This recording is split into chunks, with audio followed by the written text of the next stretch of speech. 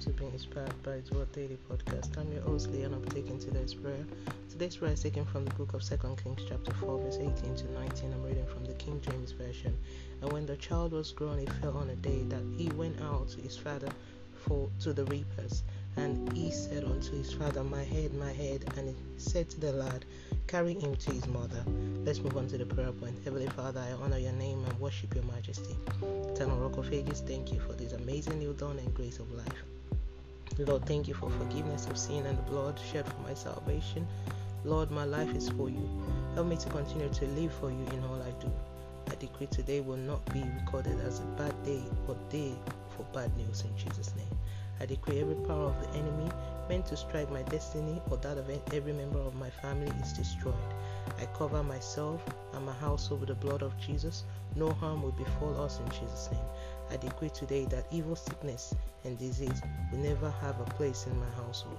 I decree every unwanted seed that has been sown into my life and lineage with or without my consent is destroyed by fire. I decree over my children, I will not bury any of them or any of my young ones in Jesus' name.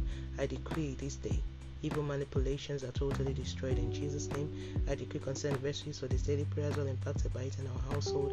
Our lives are hidden in the secret place of the Most High in Jesus' name.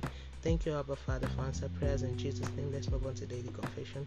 Sin shall not have dominion over me. I am operating upon the word of God. The righteousness of God in Christ Jesus by faith, as Jesus is Shama in this world.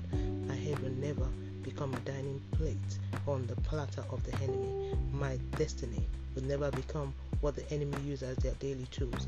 My spirit man is emerging from the slippery slope into the light of Christ on the solid rock. My days are filled with divine intervention. I will never be at the wrong place at the wrong time in Jesus' mighty name. Amen. And that's today's prayer from being inspired by His Word. Today is the 7th of August, 2023. Oh, glory be to God. Hallelujah. Remember, Jesus loves you so much.